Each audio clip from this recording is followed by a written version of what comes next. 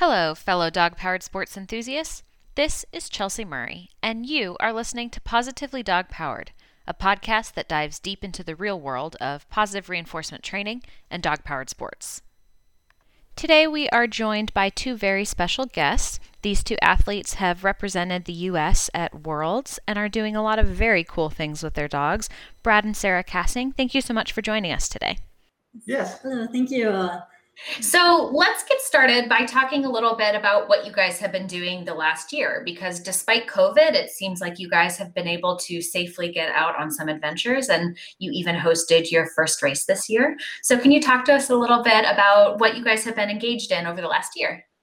With the last year, one big thing for us is our move. We've been into these sports for a while, and we've kind of realized that we're wanting to go to the next level, which is probably going to require some more dogs. So we've moved up to Flagstaff, where we can do more year-round training. Got some property where we can actually set up some kennels, and so that's been a lot of it. But yeah, we've been able to do quite a bit of training, and we almost didn't hold our first Arizona race this year because of COVID. Yeah.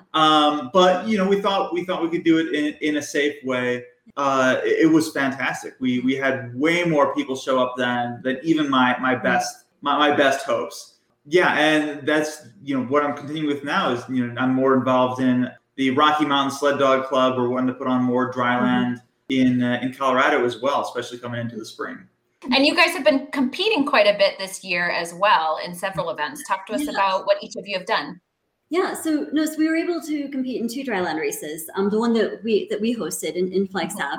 So the one that we hosted is at the Arizona Nordic Village, and so it's a Nordic ski center that the trails were perfect for dryland, and we were able to do so. Being that these races are outside, and being that you have the time starts, makes it really easy to maintain the distance required to be safe still. And then, but no, and anytime we were in close proximity or anything, masks were required. So I think the tricky part was travel logistics for some of the competitors. Just trying to get to the site safely was the tricky part. But that was our first race. And then we did decide to venture out to a race in Ohio this year. So it was our first time actually competing among the Midwest crowd, which was just a blast. It was a lot of fun. What made travel there easy was we have a camper van with a kennel setup. And so we basically just kind of load everything we need. And so we don't really need to go in any buildings or anything. So we're able to just kind of maybe stop for gas along the way and not much else. So that made it really easy there. But that was a fantastic race. And it was really fun to actually meet new people, many that we've only gotten to know virtually through social media. So, yeah. Yeah, absolutely. Have you guys always been involved in these sports, or how did you guys get started? No. So both of us, we were both athletes in sports before this. I was into mountain biking. I'd kind of fallen out of it a bit. I started having some arthritis problems and that, but always kind of felt I was a racer at heart, that I just couldn't race anymore. Yeah. So no, in my background, so I'm running was always my thing, and I would tag along with him on the mountain bikes and play that way. But we're both really outdoorsy, into like hiking, backpacking, and then of course trail running for me, mountain biking for him. But my background is actually, I'm originally from Minnesota, where the sled dog scene is much bigger, and I was fairly familiar with the distance racing. And at the time, this was back in 2017. Our two dogs were getting a bit older at the time, and so we're looking for our next adventure athlete, our next canine companion to kind of join us. And just knowing like how physically amazing sled dogs are, we decided to kind of look into that direction. Well, you did. I really didn't appreciate it. Yeah, he didn't know any of this. You're the vet, and I defer to you. Our dogs, they joined us, and we did backpacking, and we do rappelling with them, and big hikes and swimming. And so I thought my dog was about as athletic as you could get. I was so proud of all the things that she could do. And so I really failed to, I'd never really been around these dogs. So I really didn't appreciate just physically how different they really are. Yeah. So they opened your eyes to a whole new level of activity, I'm sure. Exactly. Sarah had told me about bike joring, and I didn't take it seriously. Yeah. I was like, dogs can't keep up with a fast mountain biker. I'm like, yeah, if I'm going for a leisurely mountain bike ride, a fit dog can keep up. And again, like I went pretty far with biking. I thought I knew a lot about dogs. I was nowhere close to my understanding of what these purpose-bred dogs could really do. No, and I'll be honest, even for myself, like I was still pretty new to the sprint world. Again, it's mostly the distance, the Alaskan Huskies and the distance teams that I was familiar with.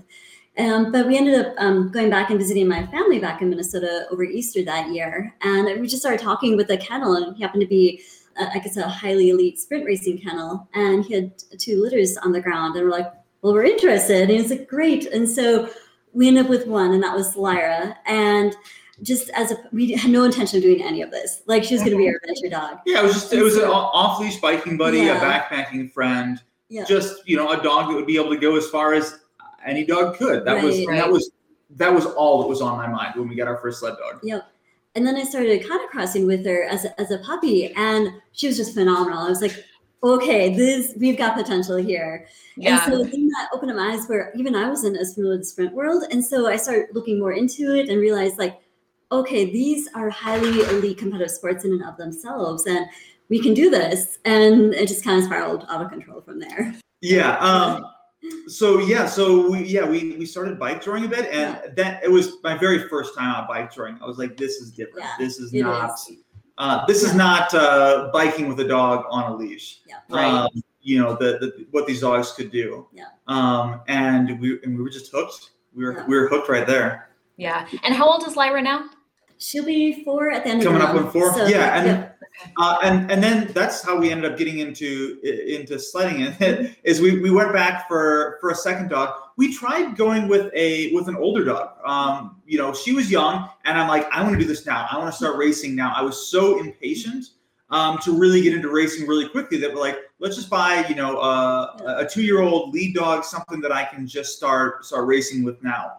Mm-hmm. And we tried a few other older dogs, and in our experience, the older dogs, they do it, but they didn't quite take to it the same way. Yeah. So we ended up going back for Lyra's sister. We're like, okay, we know Lyra's sister is good.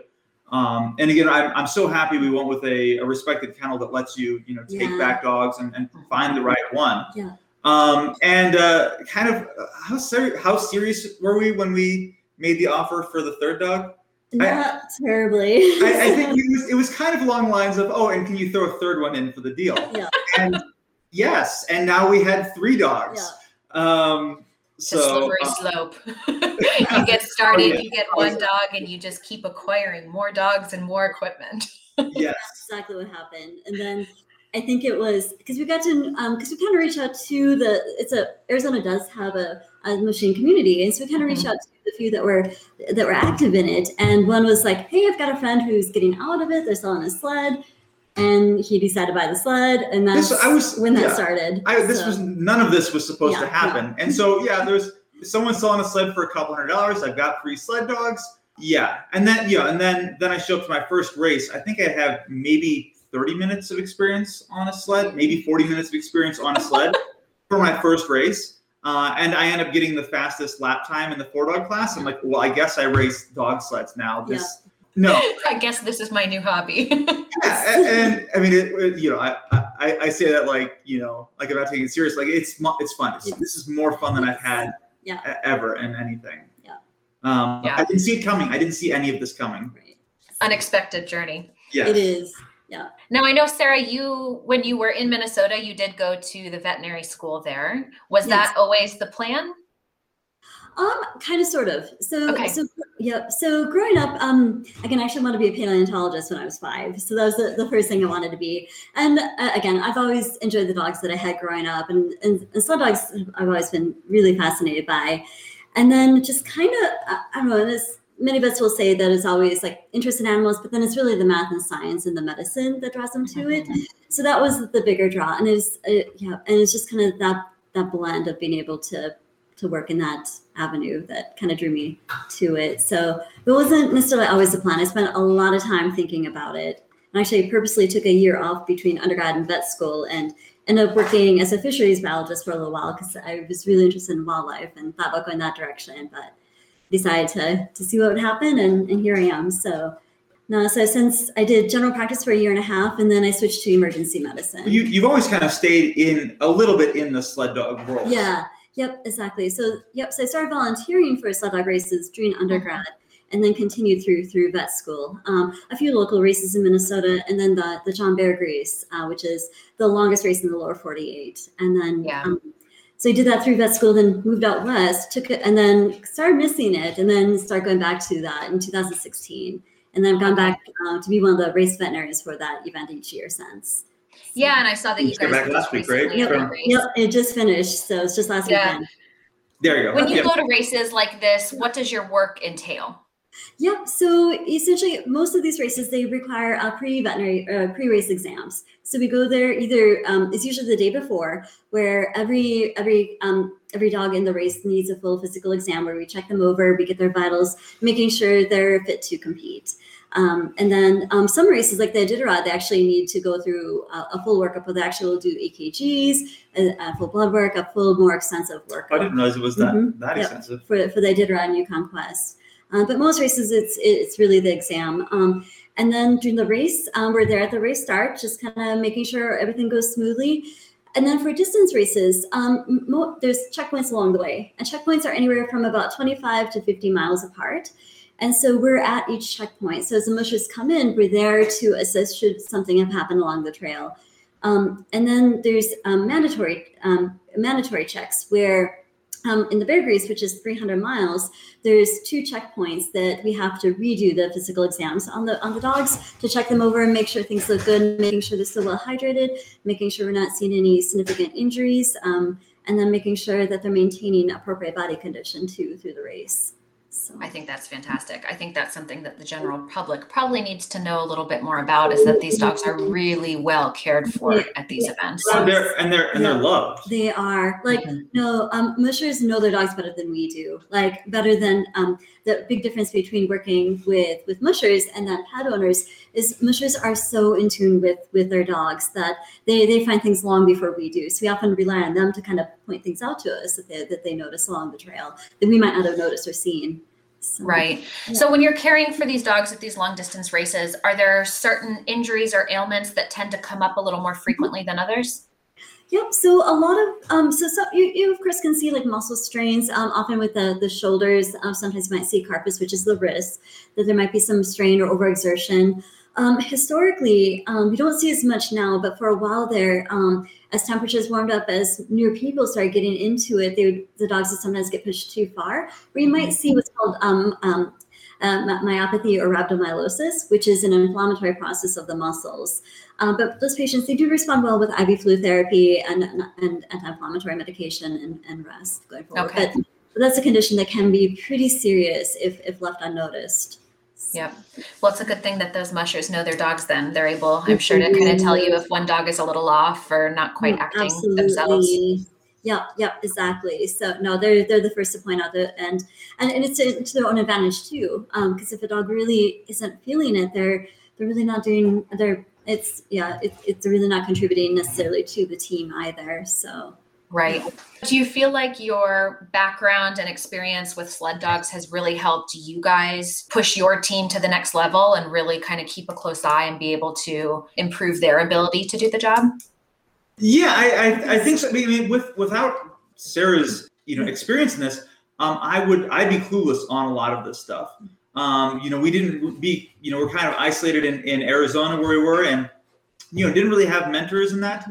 And again, coming in, I'm not even really, was never really sure what these dogs are capable of, are they going to just push themselves until they hurt themselves, or I don't know these things, as a new musher. So, it's been invaluable having Sarah with experience, just spending time around sled dogs, not having your own sled dogs, but just, going to the races and seeing the dogs and spending time with them, I think is, giving me a lot of reassurance on, that I'm doing things okay, and helps me figure out when I should back off.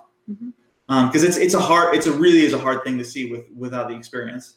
I think that that's something that a lot of our listeners will feel, because as we try to push our dogs to faster speeds or longer distances, to that untrained eye, it sometimes can be challenging to determine when it's okay to allow them to keep going and encourage them to keep going, and when we need to make that decision that, hey, even if they've got that heart to keep going, it might not be the smartest thing to do. Yep, yeah. Absolutely. And it's so individual dog dependent. There's some that mentally they recognize their comfort zone. They're like, okay, they definitely know when to back off, and other dogs just won't. Other dogs will definitely keep running until they land. Well, I think for me, what I've learned is you just need to spend more time with your dogs. You just, you need to, not just show up for race day. You need to spend time with your dogs, taking them to all sorts of different levels, and wait. In your first or second year of having one of these dogs without experience, I think that for a lot of people, it's too soon to really know how far you can push your dogs. Yeah. Are there certain signs that maybe, Brad, you, as you started to get into it, or Sarah, with your experience and in the veterinary field, are there certain signs that you generally look at, or signs that you recommend others look at in terms of making those decisions to kind of back off or not allow the dog to keep going? Well, for me, and it's so different for each dog. Like, you just got to spend that time with it. But our first dog, Lyra, if you're biking with her, especially when it's training and it's a little warmer, you can just start to see she starts looking a little off to the side. She starts looking at clearings, and that she's looking for a spot that she just wants to dive off to the side and stop. And so there's just very, very subtle things that you just have to learn in each dog. I didn't see those at first. We'd be going full speed, and suddenly she's just off on the side rolling.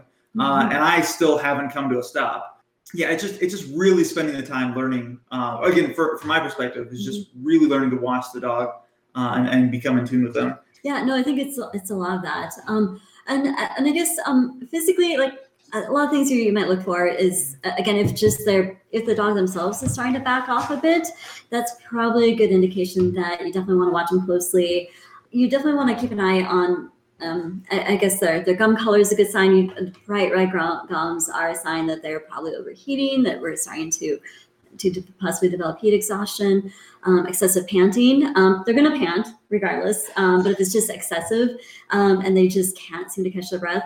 And again, or if we see any physical injury, of course, like if you're noticing, and they can be subtle, if you're noticing that their gait just isn't quite right, and you're noticing just the slightest little limp or slightest little abnormality there, then you definitely want to back off and pause and step back and reassess.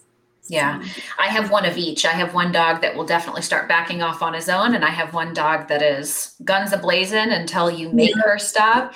Exactly. And it really is an individual dog thing in how much they're willing to give, and then also an individual thing of knowing the signs for your specific dog. So again, kind of making sure that we are really watching those increase in stress signals or increase in respiration rate, gum color, like you mentioned, to make sure that we're making the smart decision to help our dogs. Yep, absolutely. And then just being mindful of common sense too, with respect to temperature and weather too, and humidity, because those are definitely factors that can certainly play a role. Yeah, absolutely. So I know that in 2019, you guys were part of the United States team at the Dryland World Championship. So talk to us a little bit about how you guys got there, because you were still pretty new in the sport, but clearly very successful in it. The selection for making the team is it's definitely subjective to an extent. We've learned that. We didn't have a huge amount of experience. We were trying to do what we could. I know a lot of what they were looking for too is somebody who's shown that they're willing to travel long distances to regularly race, and just staying engaged with the community as a whole. A lot of people talk about it's kind of a precarious time for a lot of dog sports. Is some of the big team racing is slowing down in a lot of places. It's hard to have as many dogs have the length of races. while at the same time we've got so many excited, new people excited kind of coming in. And again, like us, we didn't have anybody to kind of welcome us into the sports and show us where to go. And so I think, a lot of that is they want to see somebody who's going to get something meaningful out of going to the races too. That we can, not only compete for the USA in this, but we can also bring back our experience and help the community grow because of it. No, exactly. So they not only look at you as an athlete, which they want to make sure that you will be competitive or reasonably competitive, but they do look at you and your dogs as a whole too. So, and to see what you can bring to the sport and bring back. Right. I think it was just very lucky and fortunate for us, and that the timing just worked out great. So. I think we did 3 official races our first year, but again, we did well enough as competitors. And then I think it just our enthusiasm and interest in bringing things back, I think was helpful too. Yeah. At those races, were you guys strategically entering the same classes? Was representing the U.S. kind of part of the goal, or was that something that you were just fortunate enough to kind of happen upon? It was in the back of my mind. Yeah. I think when I started kind of crossing with Lyra, I was looking at my times and seeing where I was on par with the world stage. I was like, okay, we're right there. Like we can do this. And so I think that always been in the back of my mind. And then just kind of researching more, seeing, looking into the application process and just seeing what was needed. It seemed feasible, and we thought, let's see what happens. And so I was very excited about applying. I know you almost didn't apply. Yeah, I almost didn't because I was like I know we're good. We hold our own races, but I'm not. We're inexperienced. The race is very much set up for a slightly different type of dog than we have, and so I knew that I wasn't going to end up on the podium, but at the same time I also was realizing that the U.S. didn't have a lot of representation. A lot of other countries take this far more seriously than the U.S. has been. So a lot of ways, as if it was me or nobody, well, I wanted to show that there are people in the U.S. taking this seriously. And it was a blast. It was so much fun. And one of the greatest things about going to the race is just how many other teams we met and were talking to. We hung out with Team Mexico a lot. And we still talk to those guys online all the time. And they keep trying to get us to come down to Mexico for a race. We're like, after COVID, we're gonna come race in Mexico. How fun. Yeah, they've got a little nucleation point going down there where they've got, I think they had one race where they had over 70 participants outside of Mexico City up in the mountains. And I'm like, we needed this here. So it's just exciting. It's really, it's really cool to see all the enthusiasm for it. And how wonderful to be able to connect with other people, because at the end of the day, being able to make friendships and follow along in other people's journey is only going to make us better, at our craft and what we do. So that's nice that you were able to, make new friends and stay in touch. Who knows? Might lead you to a trip to Mexico. Oh, absolutely. Yeah. Oh, yeah. They were so friendly. They're like, come on down. We'll show you around. That's great. Now, what is the preparation for a trip like that? Because that must have been, pretty exhausting on you guys and the dogs. Yeah, there was, we prepare as much as we can, but it's emotionally stressful. Yeah. I think the dogs they handle it better than us. I mean, again, we're sitting on the airplane and we hear a dog barking. We're like, don't let anyone know it's our dog barking down below. But they actually did well. I mean, they travel a lot. I mean, that was the longest time they've ever been locked in a crate. And so I know it was hard on them. They did all right. They didn't come out of their crate traumatized at either end. They're pretty resilient. One thing I didn't appreciate is just how difficult it is to manage that much luggage. Yeah, that was a tricky part. Yeah, there was only two of us, and we got the largest van we possibly could. I mean, this was like a 3-row passenger van. Yeah. And I get there and I'm like, do you have anything even bigger? I mean, it was for them. It's a big cargo van in Europe, and they're looking at us like, just two of you. Like, what Americans always want this huge thing or something. I'm like, okay, so we're essentially like putting our bikes in sideways and just Tetrising things in there. And so I don't know how that would have worked if it was. And to those on our team that have been through this before, that competed before, they were like just wonderful resources and were really fantastic at making sure that everybody was on the right page and everyone was like going through the right procedures to make it work. And so definitely they were fantastic. They made arrangements, like they kept us in the loop for different lodging places, things like that was so helpful. I will say health certificates and that standpoint. Oh yeah, talk about that. Yeah, that wasn't too bad. So it was in Sweden. Well, I mean, you had a bit of an advantage. I know, I definitely had an advantage.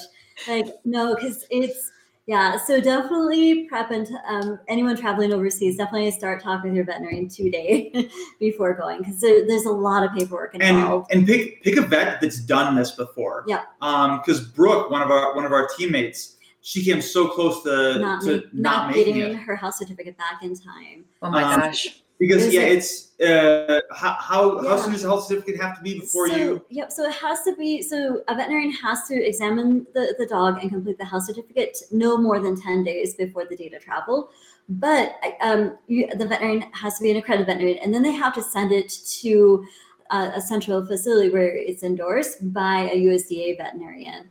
And so it has to be overnighted there, and then they endorse it. They go through everything, making sure everything is perfect, like all the I's are dotted, T's are crossed, and then they overnight it back to you. And they maybe overnight it, and they maybe do it right away. You hope they do.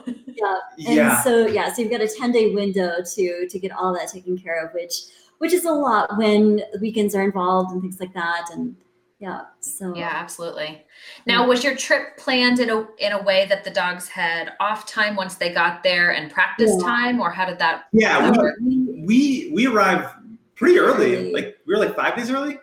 I think the race was a Wednesday, Thursday, and I think we got there like a Sunday before. So I think we got there about 3 days before. And that was and that was absolutely the right thing to do. I would highly recommend it just to settle in, and you get a chance to explore the course too. So you can pre-ride the course before. That's the thing is pre-riding the course. I'm so glad I did that. Yeah, more so than any other race. To really appreciate where to push, where to back off. And did you do that pre-ride with the dogs or without the dogs? Both. Yeah. And that's the other thing is we wanted to arrive early enough that we could pre-ride with the dogs and then let them have a few rest days. Because if we have them pre-riding the day before, well then they're using up some energy for the race. And so we're glad that we arrived early enough to pre-ride with the dogs. Because the dogs, of course, I mean, if anybody who runs with their dogs is that you do a course a few times and your dogs learn the trail. And so they, as much as anything, know where the hills are and everything. And they're smart enough to really know how close you're to the finish and all that too. Yeah. Now I'm sure along with managing energy needs, we also worry about nutrition and hydration with a big trip like that. And of course, the high level of performance that they do for these races. Did you guys have concerns about that, or how did you kind of manage that with the travel? So fortunately, ours did well. We were able to, again, because we were in training and during racing, we don't really change much with our diet during race time versus training. Right. So, and they handled it well, that we didn't have any issues with them not interested in eating or not taking, and ours have always been good drinkers. And so we haven't really had to worry about hydration with them. And the races are so short. They're usually 3 miles or less, that they're so short. If this were a different type race, like the endurance races, it's a totally different story. Mm-hmm. But for these really short races, you don't really need to change a lot during training. So the big thing is just kind of acclimate them to travel itself. And then if they're acclimated to travel, they should transition pretty easily to race day. Yes. Yeah. I know a lot of the other participants were struggling. You know, they had dogs with, you know, GI issues, either for anxiety or whatever. Yeah. And I know that probably hurt some of their race times as well. You know, I don't know if them arriving earlier would have given their dogs more time to kind of settle in. But I know that is something that I didn't really worry about, and I probably will now, even though we were really fortunate. I can see that can happen, and that can really throw things off. Yeah. I wonder if it isn't as much of an issue for the dogs that are going to events like this, because they're pretty used to the competition aspect. They're used to traveling, they're used to races and changes in environment. But of course, as a dog trainer and someone who's very in tune to behavior, I always wonder about anxieties, because of course that's going to impact not only the dog's mental health, but also their physical health. And both of those, when they're compromised, can impact performance. Do you find that it's a little less likely when you get up to, you know, that caliber of racing dog? Yep, absolutely. Because in order to be able to be selected for that, you had to have traveled a bit, you had to have raced a fair bit. So dogs would have been exposed to it. And so by that point, you don't see a lot of dogs that really haven't seen that type of environment before. I guess back with endurance races, you do see that where they can get stressed, and just physiological stress can be a big thing too, where they might need, where you might see some GI upset, that they might need certain adjustments to their medications or to their diet to kind of account for that. But I think we definitely see that more in endurance racing, more so than the sprint. I think the big thing is just, while we were there, actually heat was the bigger issue. For sprint, so for sprint races, I've assessed with International Federation of Sled Dog Sports. Their recommendations are to potentially cancel or postpone races if it gets above 60 degrees. And we were right on that cusp. And so that was one of the big things that we saw, was a lot of dogs were having more of an issue with the heat, and it's just trying to be mindful of that. And I know a lot of the 3 veterinarians that were there, they did their best to kind of relay to the team captains, to relay to us things that they would recommend that we watch for going forward. And I'm of the opinion that, you know, the dogs need to spend some time training at warmer temperatures, whereas a lot of people will say that, you know, never take them out if it's over 50 degrees. But then you get to a race and it's 60 and humid, and if they've never experienced that, it's going to be a lot. So many of those dogs at the race just looked miserable. Coming back. You can tell they were kind of blown out by how hot it was. They just weren't used to it. Maybe they didn't know how to back off a little bit in those warmer temperatures. Yeah. And I think that kind of goes back to our conversation about really knowing your dog and knowing those signals. You know, if we are able to identify when it's too much and when our dog needs a break, it's a lot easier for us to manage our own training program if we're aware of those signs, you know, and stop at certain distances or change our dog's speed. Well, and again, a lot of it too is, you know, I'm not as worried about, you know, physically how they're them being hurt by being pushed a little bit in that. But if they're being pushed and it's hot, then they're not having fun. Right. And that's, you know, and the sport comes down to, I mean, we're doing it because the dogs are having fun. And if they didn't have fun yesterday, why are they going to push hard today? Yeah, exactly. I also agree with the sentiment of preparing the dogs for a variety of situations, you know, and that's something that even from a training standpoint, we focus on quite a bit, because we need our dogs to be adaptable and we need them to experience a wide variety of things. Of course, safety is always on our mind, both physically and mentally, but again, in order for our dogs to be able to handle different environments, we need to make sure that we're not keeping them in a bubble and not exposing them to these things. Absolutely. So I know that you guys have a unique standpoint on your dogs in terms of training because you are big adventure seekers, and that's kind of how you guys got into the sport. I too am a big believer in cross training and general adventures. I think that it really does a lot, not only for the mental health of the dog and the physical health of the dog, but we can get so much out of it in terms of fitness, proprioception, that really does not only enhance our relationship with the dog, but it also enhances their performance. So what kind of cross-training activities do you guys enjoy? And is this something that you do all year with them, or do you generally use this during off-season as cross-training? So I guess we don't really have an off season necessarily. So we definitely plan accordingly. We might be really, really early in the mornings during the summer, but we definitely work slowly, acclimate them. So we are able to kind of train in the harness year round, but we do add a lot of cross training. A lot of it might just be free running with us, where we might just be like on a really fun, fast, technical single track mountain bike ride. And they'll just be coming along with us. And just those really, I guess those micro movements and the, can really go a long way with their proprioception, with our ability to kind of maintain their balance. And then just a lot of free hiking too. So we're fortunate in Arizona in that the trails here can be pretty technical. And so they have no choice other than to learn how to kind of navigate some more technical terrain, which really goes a long ways with them. And just taking them out and having fun with them, like just building that relationship that they know that time together outside is fun. It's what they want. Yeah. But one thing is even our dogs that are siblings, how different their preferences are for different sports. Petra absolutely loves backpacking. We've done rappelling off of 160-foot cliffs, and where our other dog, Lyra, just doesn't understand hiking. Like, why are we going so slow? She's like, it's ridiculous. Speed demon. She'll come back and start sassing us and be like, "Come on, guys, let's go." Yeah.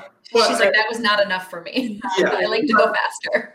Yeah, but then Lyra would love to go out and just swim in a lake all day too. So every dog has their own thing, and I think you just need to find what things your dog has fun with, and pick the training that they want to do. Yeah. And I think a lot of it's socialization too. Like, we take our dogs almost everywhere. So they come with us, whether or not we're going to a ski hill for the day and we're just coming back to the van in between skiing. We have them out there, or to a patio for a beer, or to Home Depot. They come pretty much everywhere with us. And even just running errands. I'll just often put them in the crates in the van to run errands with me. Even if they stay in the van for the whole time, it's just more time they're used to traveling. Yeah, I do that as well. COVID is a little bit of a different story, but oftentimes I'm in the car all the time, between different clients' houses and running errands. And I'm always taking the dogs, weather dependent, with me as well, because if I have 30 minutes of a break, I'm going to take the dogs out and we're going to explore a new trail, and working on their leash manners, or working on attention and recall, even just being in a new environment, practicing some of those skills not only goes a long way in terms of improving our training with them, but it also helps improve that relationship and their ability to adjust to those new environments, so that when they would get to a race site or somewhere where I expect competitive performance from them, it's not a shell-shocking experience, right? They have been trained to handle that. Yes. Yeah. So besides cross-training, are there certain things that you guys look for when you are selecting a dog to be competitive, or certain things that you like to see in your dogs as you're, training for the competitive side of the sport? So I think there's two factors. Just their drive is probably number one. There's a saying in the sled dog world that you can't push a rope, meaning that if a dog doesn't want to run, they're not going to. And it can be very, very tough. And I don't know that that's fair. If there's a dog that simply just doesn't enjoy it, then it's not the right sport for them. So drive is number one. We kind of play to their preferences too. In that Lyra loves single dog monosport. She loves. Versus Petra doesn't care for that as much. Petra, two dog or team is more her thing. Where she's our best lead dog on a sled team. Yeah. But on her own, she's not that excited. Right.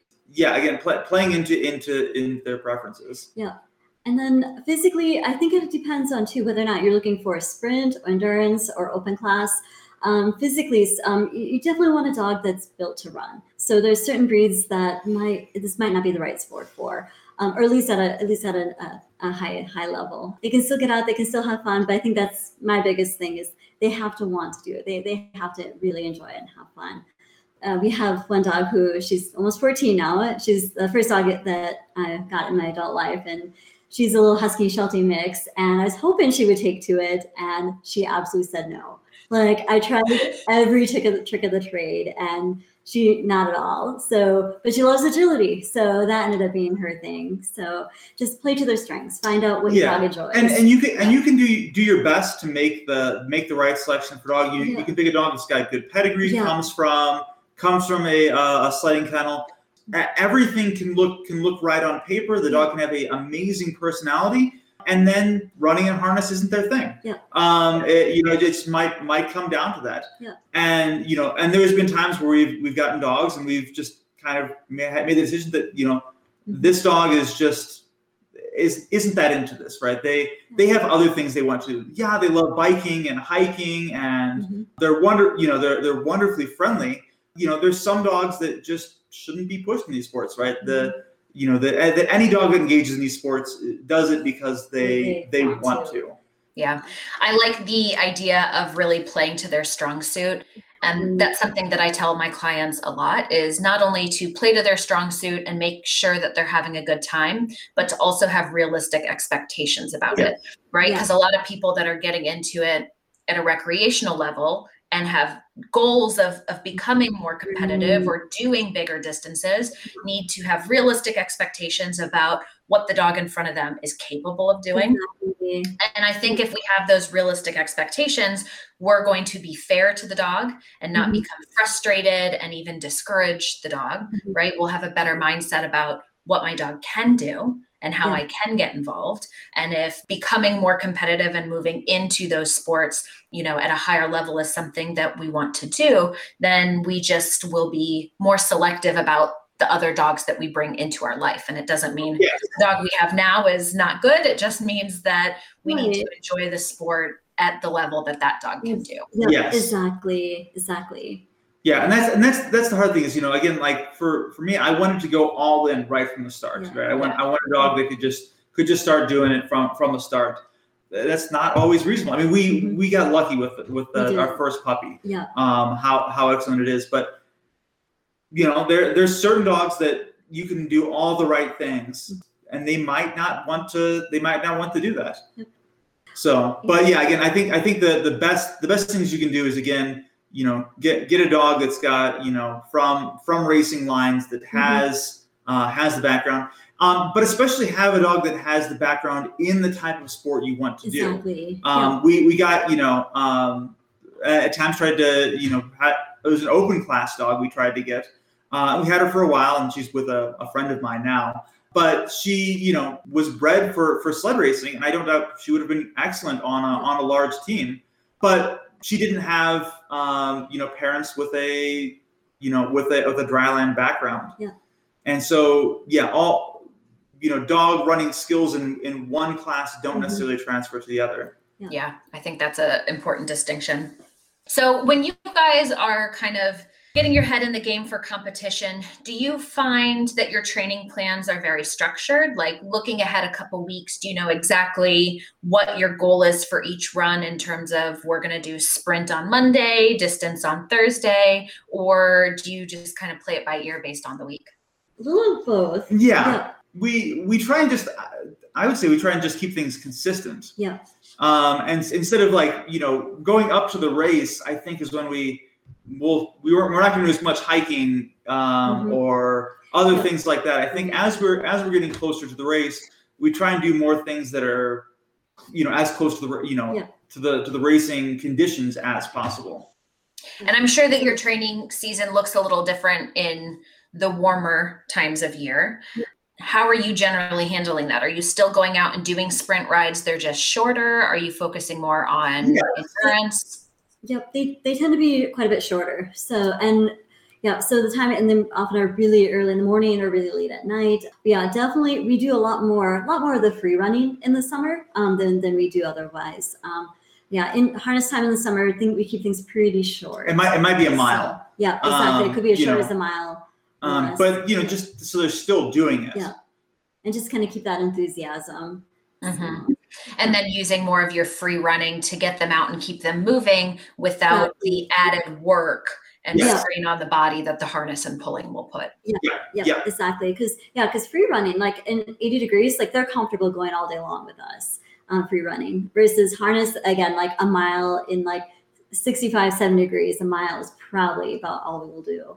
So. Yeah, I think a lot of people don't understand, maybe who are just getting into it, don't understand how much more work and effort is put in when the dog is in harness versus free running, and obviously each dog is different and we have to look at temperature and humidity combined, but free running can often still be a good option to keep their cardio and endurance up without putting that extra strain on them.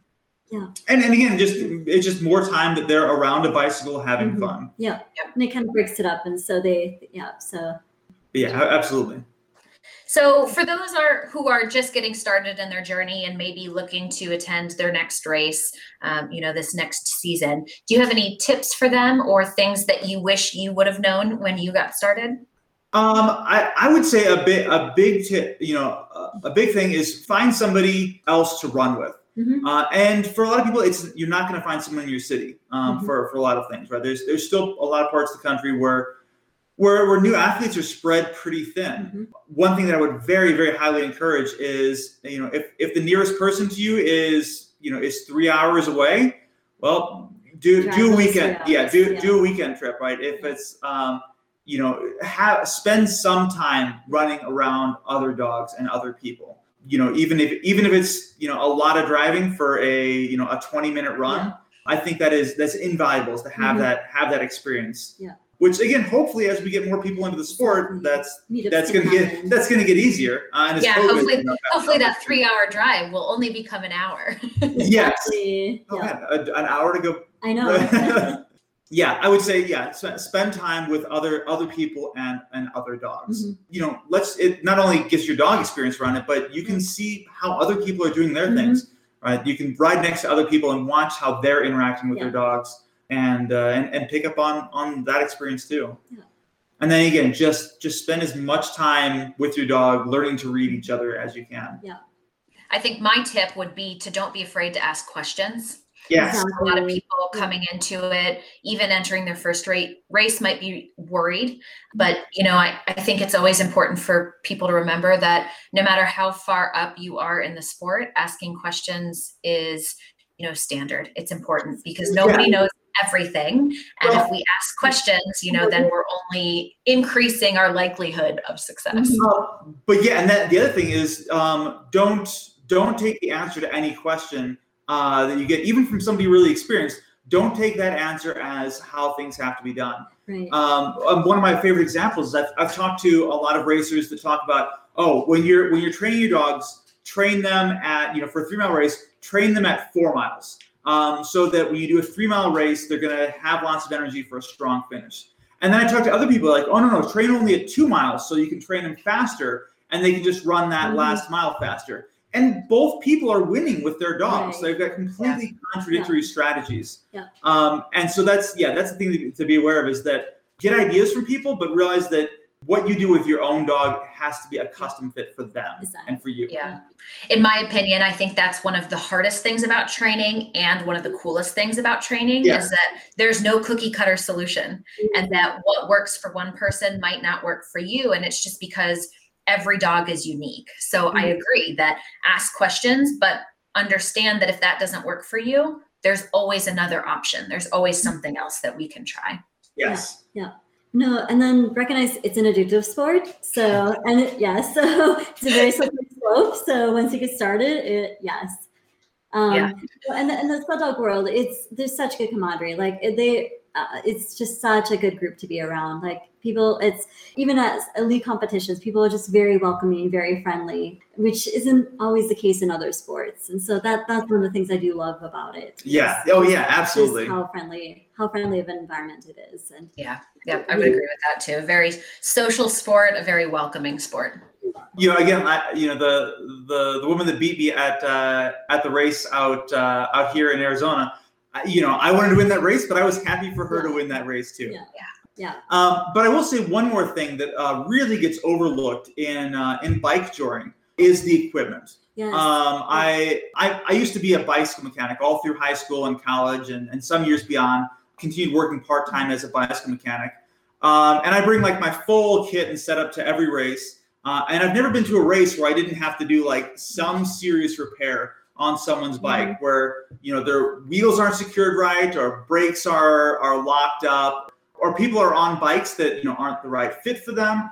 Financially, people can only afford so much. I mean, people don't need to go out and buy a high-end racing bike. But I think it's really important that people, go to a shop and have a conversation with a mechanic to make sure their bike is safe. And that it's set up well, but also an appropriate bike for the kind of riding they're doing. Yeah. A bicycle that is easy to pedal around the neighborhood and comfortable to ride around the neighborhood can slide out so easily in a turn on the trail. And so I think, a lot of people really need to invest some time into learning equipment and then building their own bike skills. Exactly. There's been plenty of times where I've had things go completely wrong. My dog's over here, my handlebars are pointing that way, and I still recover and keep going, just because of the time that I spent biking before I got into these sports. Yeah, I think anybody who's wanting to do this, you need to be comfortable riding on your own at several levels above whatever course you're racing on with your dog. Yeah, I would definitely agree to both of those. Working on human mechanics on the bike, because it only gets harder to ride the bike when the dog's in front pulling, and then having some general sense for some repairs. And I'll be totally honest, I'm one of those people that I do not have a ton of bike repair skills, but over the last year, that's something that my husband and I have really been putting a lot of effort into. And we've done a lot of our own repairs and maintenance on the bikes this year. And it's hard when you first start, just like any new skill, but the more you do it, the easier it gets. And there's so many helpful blogs and, video tutorials you can watch on YouTube that will really walk you through the whole process. So. And the other thing too is, I've never found a bicycle shop that you couldn't just walk your bike in and ask, is my bike safe? Every shop I've been to, they'll tell you if your bike is safe or not without charging you a penny. So make use of that resource. Absolutely. Brad and Sarah, thank you so much for joining us today. I really, really appreciate you guys taking the time out of your day to share this. You guys have quite a unique and inspiring start in the sport. And I think it's wonderful for people to see that you don't have to grow up in the sport in order to do well and succeed in it. Yeah, absolutely. Thank you. To connect with Brad and Sarah Kassing, you can follow them on their Facebook groups, Bike Joring Western USA, Bike Joring Eastern USA, and Dark Sky Racing Kennels. So, until next time, have fun chasing tails on the trails.